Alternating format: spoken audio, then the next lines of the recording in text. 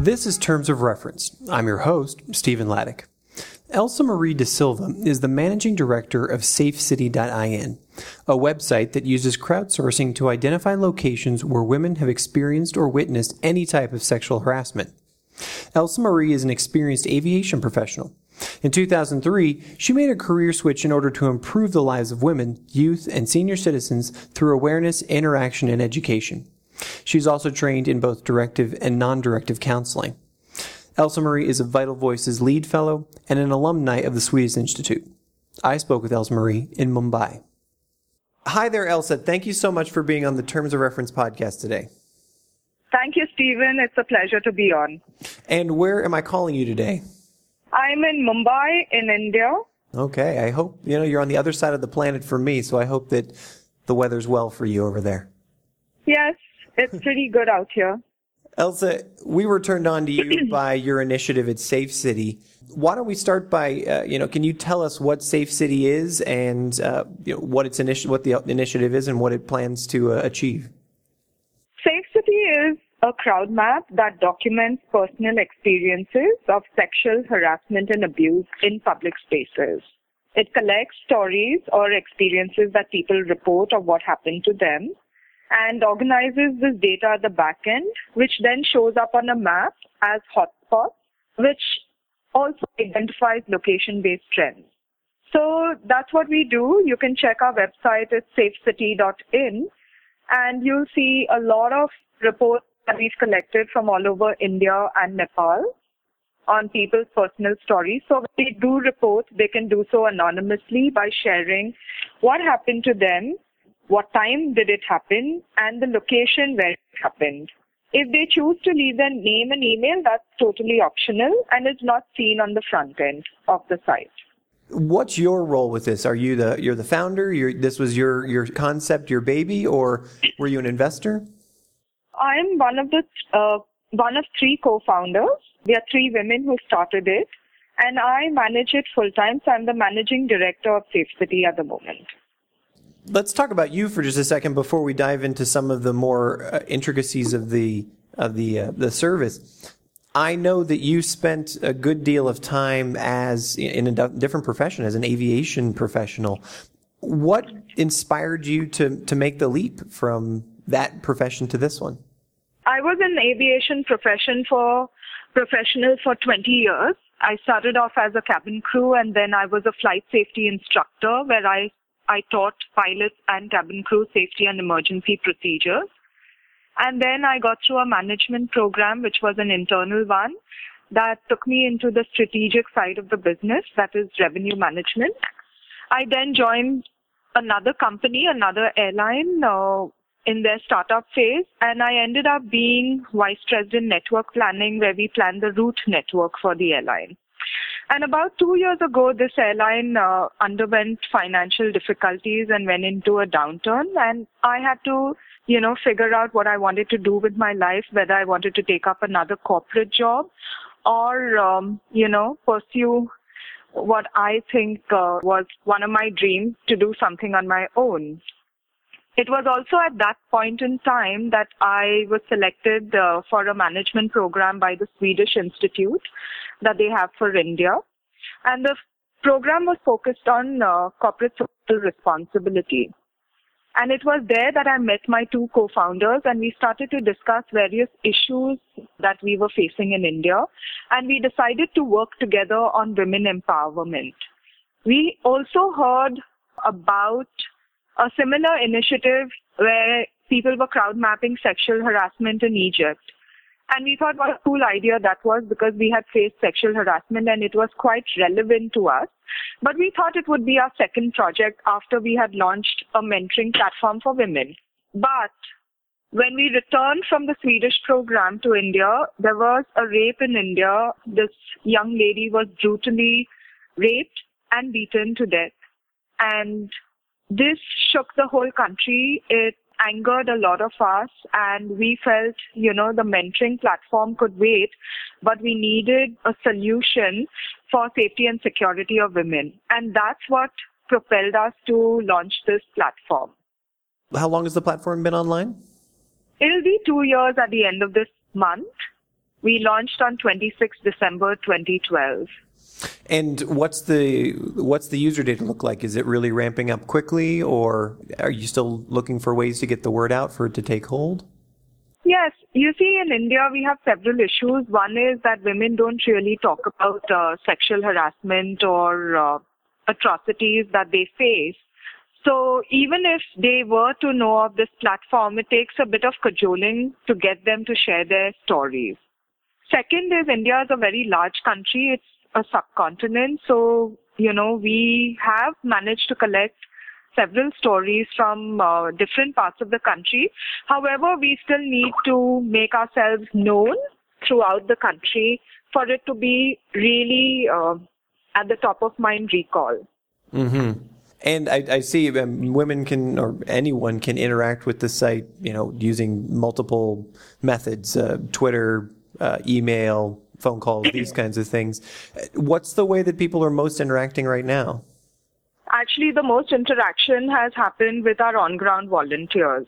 So one is people can go to our website and, place their reports. The other, social media. We do have a very active social media presence on Facebook, and we have a curated account on Twitter.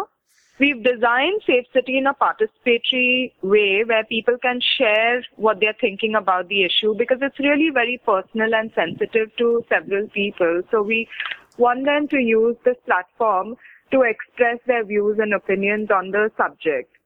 The other is we have volunteer teams comprising of young college-going youth who in turn go to other colleges and high schools and talk about sexual harassment. They may put up street plays, or they may be part of another campaign that is happening, or a, college fest that is taking place. But they talk to young people, get their reports as well. We also do workshops for different age groups, and our workshops are designed to educate and inform on the topic, as well as the rights, personal rights and the laws of the land on sexual harassment. And then we do a very interesting bit which is called Taking a Stand, where we challenge culture, norms, attitudes and stereotypes that exist. Do you find that it's important that you stay focused on India, and you said Nepal as well, at this stage, or does that give you the ability to be more location specific and relevant to individuals? We are focused on India. Safecity is focused on India. Nepal, I attended a program, and this lady in Nepal was struggling to, keep her project called the Pink Bus going. Pink Bus is a women-only transportation. And there is a serious issue in Nepal where women do not have enough transportation options, and the ones that they do have are severely overcrowded, making it unsafe for them to travel in. So when we discussed how, Safecity could help, we said you can start documenting all these experiences that people are having, and once you have a certain number, you can then use it to lobby for your change. Mm-hmm. So we just offered our platform. We don't really do any physical work in Nepal. The work is being done by SEEW Nepal and team, and we just help them with the data analysis. So in reality, our platform is being used by them, and we are physically just focused on India. Okay. In essence, could that platform be used by other countries anywhere in the world as sort of a licensing option? Yes, not licensing option. I mean, I'm part of the Vital Voices Lead Fellowship Network as well. It's a women-only leadership group.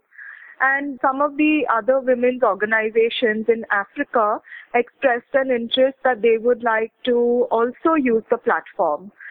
So I offered the platform, and I said, if you can use it as is with very little technological changes, then there's no cost to me and there's no cost to you, and you can just use it as is to document. And if you need help in data analysis, we can help you with that. Otherwise, we can give you a data file every on a frequent basis, and you can do the data analysis at your end itself.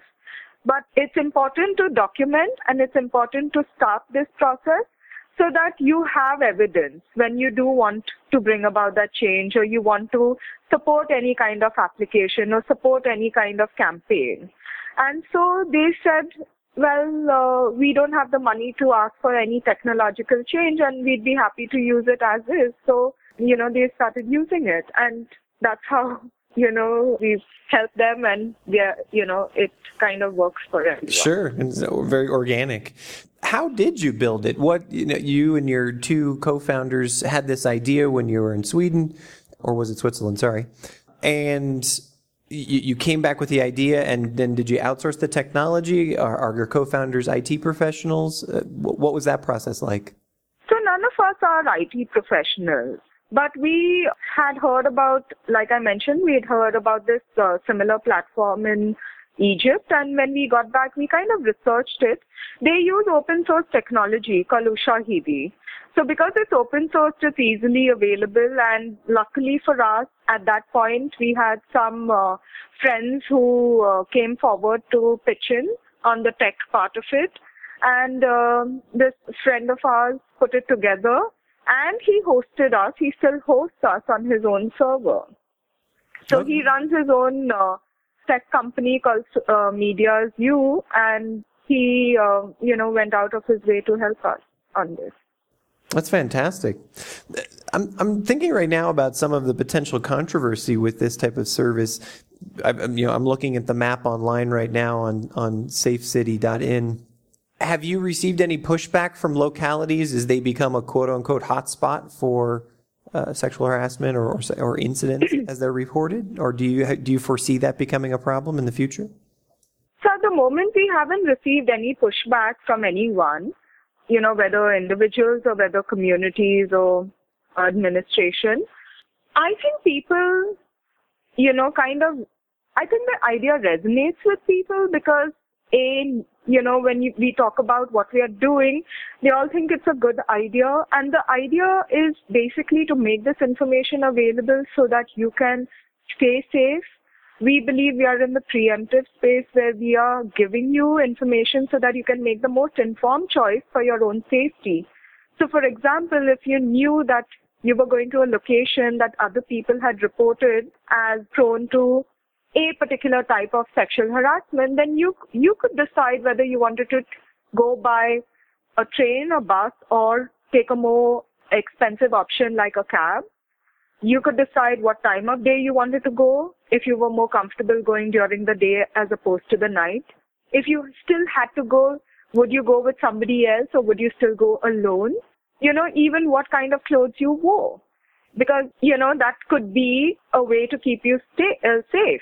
Not that we are saying that, if you wear certain type of clothing, you're more prone to it. But this is India, and you have lots of different cultural contexts. You have religion, you have culture, you have caste, you have class, you have ethnicity. So keeping all that in mind, when you hear and read about other people's stories, you can make the most informed choice, Mm-hmm, definitely. And then as a community, if you were living in a hotspot, do you want to change that? Do you want to do something different? Do you want to involve your neighbors or get people around you to also make that change? Or put pressure on the police to make that change?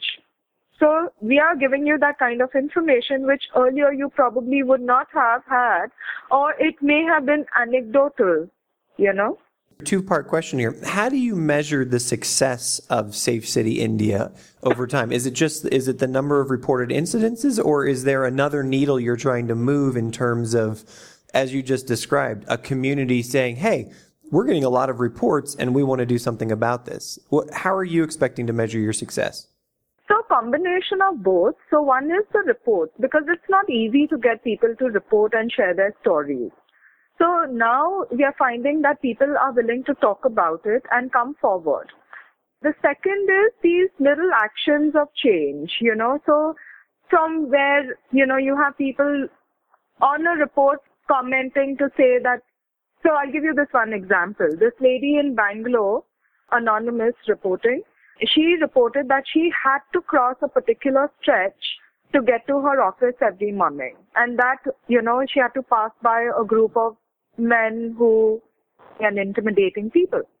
And there was this other guy who wrote on that post to say that his office is nearby and should she need any help, she could give him a call and he would have his office boy accompany her through that stretch.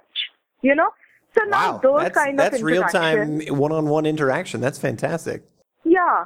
Or you have people on Facebook, like when we post, we try to use Facebook as our platform where we showcase the work that we are doing on Safecity, as well as if there are certain reports that have come in or current issues, like what has been picked up in the media. So now we do a lot of workshops, and now we have people writing in to say, can you do a workshop for me, or can I attend a workshop?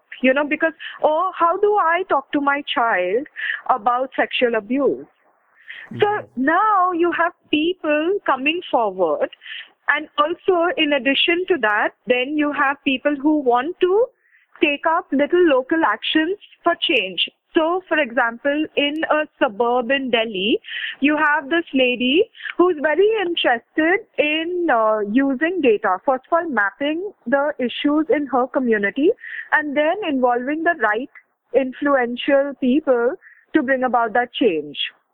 The other is working with an NGO in another part of Delhi. They work in low-income neighborhoods, and we already did workshops for the girls in that neighborhood. Now we are going to be mapping with the girls the safety of that area, and then with the NGO, we lobby for change either with the police or with the municipal authorities or with the community themselves.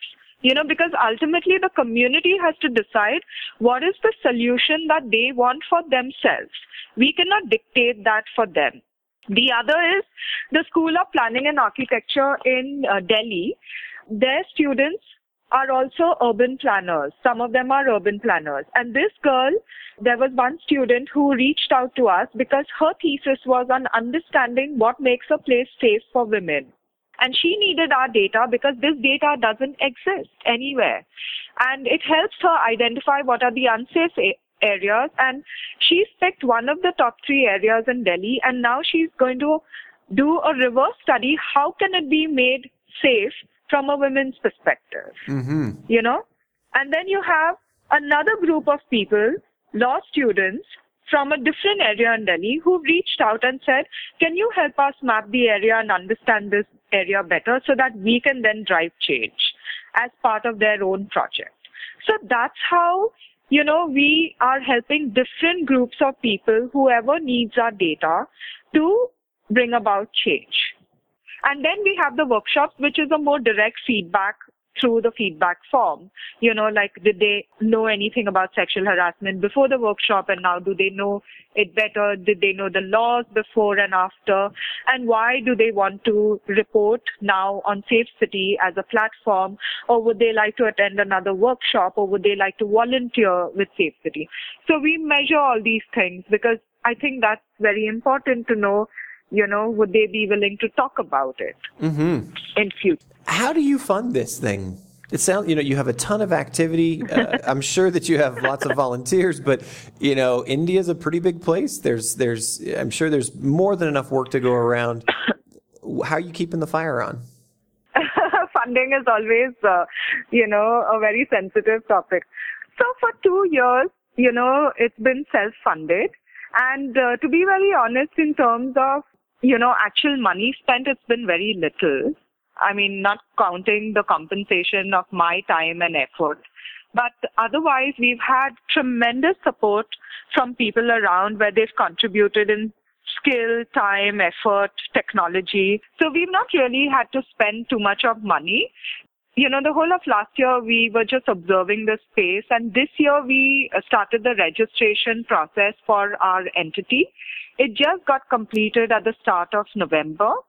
And now our revenue model is based mainly on workshops or sponsorships from corporates. So we are starting to get the money in. It's not yet there completely to sponsor my time and effort. But at least we have 2 people on payroll as of last month, and their salaries are being covered by the revenue that is being generated by the workshop. So I think I can see the light at the end of the tunnel, but yes, that's how we funded it so far. Sure. And that's always the most difficult question for any new initiative, especially a social venture like this. So for you in particular, are you, you seem to have your finger on the pulse of pretty much everything that's going on right now. Are you spending your time mostly fundraising? Are you giving workshops? Are you doing administration? How do you split your time up?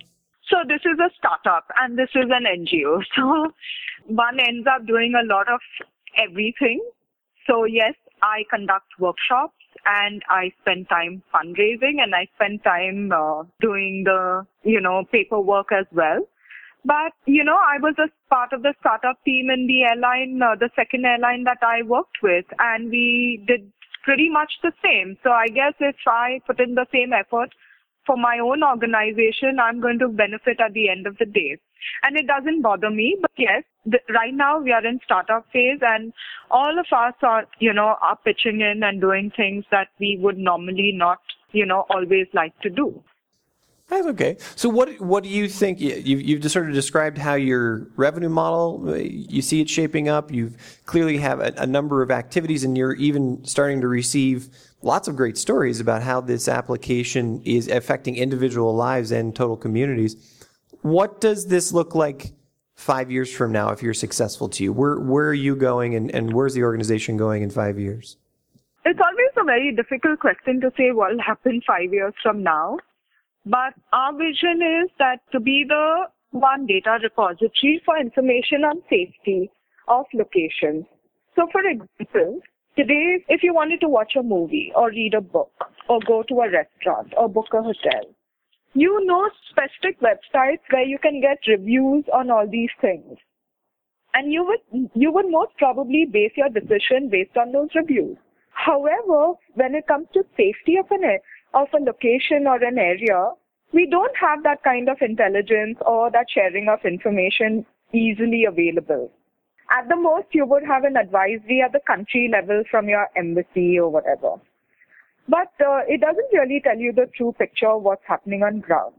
And we are trying to create that database. So I would say 5 years from now, I would like to be the TripAdvisor of safety ratings of location. Wow, that is bold. I like that. Yeah.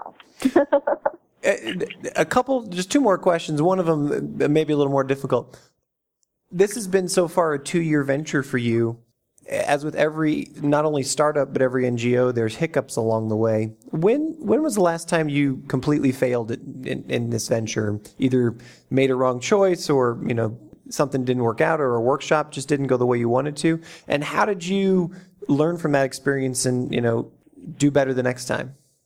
So we started off completely as an online platform. We received, because of the angst at that point in time, we received a lot of positive feedback and, a lot of media attention and stuff like that. But, slowly we realized that you cannot only have online presence. You do have to have an on-the-ground presence as well. And that's how I think 6 months later, after we launched, we started to seek out volunteers and started our on-ground program. Then working with volunteers is not also very easy, because they have exams or they may get distracted. And honestly, they have 10 better things to do than giving their time to a cause. Fortunately, we've been very lucky to have some few key people who were really passionate. And I think it's because of the issue, They identify with the issue and some of them have been abused as kids, so they really want to give back. And we were fortunate that they chose us to, spend time with. Secondly, we realized that when you work with very young people, you have to give them the flexibility to design their work, in the way that they would like to. So, whilst the issue is a little serious and heavy, yet there's no harm if they enjoy what they do or they have a little fun doing it. So they've done freeze mobs, flash mobs, they've done street plays, and they've done video interviews on ground, and they enjoy doing all those kind of things. So I think you have to be flexible enough when you work with young people. And unlike a corporate setup, in the corporate world, you have deadlines that have to be met, and you're always pushing yourself to meet goals and stuff like that. In the social world, it's a bit slower. And it took me a long while to recognize that. It was frustrating in the beginning, but then now, I keep the broader picture in mind, and I don't get really upset if things don't go as per plan. My last question is one that I ask every guest here on the Terms of Reference podcast. You decided to make the leap to being a social entrepreneur and essentially working to help others after a successful career in aviation. What advice would you give to others who are either similar to yourself, who are looking to make a transition, or someone, as you say, you work with a lot of young people who want to make this type of thing their career? Is there a bit of advice that you'd put out there as critical? Yes, I think there are a few things that one needs to keep in mind. One is, you have to have a strong financial and stable nest egg, I would say, before you take the leap, because the salaries are pretty low, and if you are the founder, maybe it will take you a while before you can see any money coming your way personally. Second is, choose what you wish to focus on, because choose it very carefully, because the issue is very, very important. You cannot start work on an issue and then because you lose interest, you give up. There are a lot of people who depend on you, so choose your issue very carefully. And third is, you have to be patient, because unlike the corporate world, things have their own time and pace over here. So you have to be cognizable of it, Elsa, thank you so much for your time today. I really, really appreciate it. This has been a fascinating talk. Thank you very much. I enjoyed it too. You've been listening to the Terms of Reference podcast from 8preneur.com. Subscribe to us on iTunes.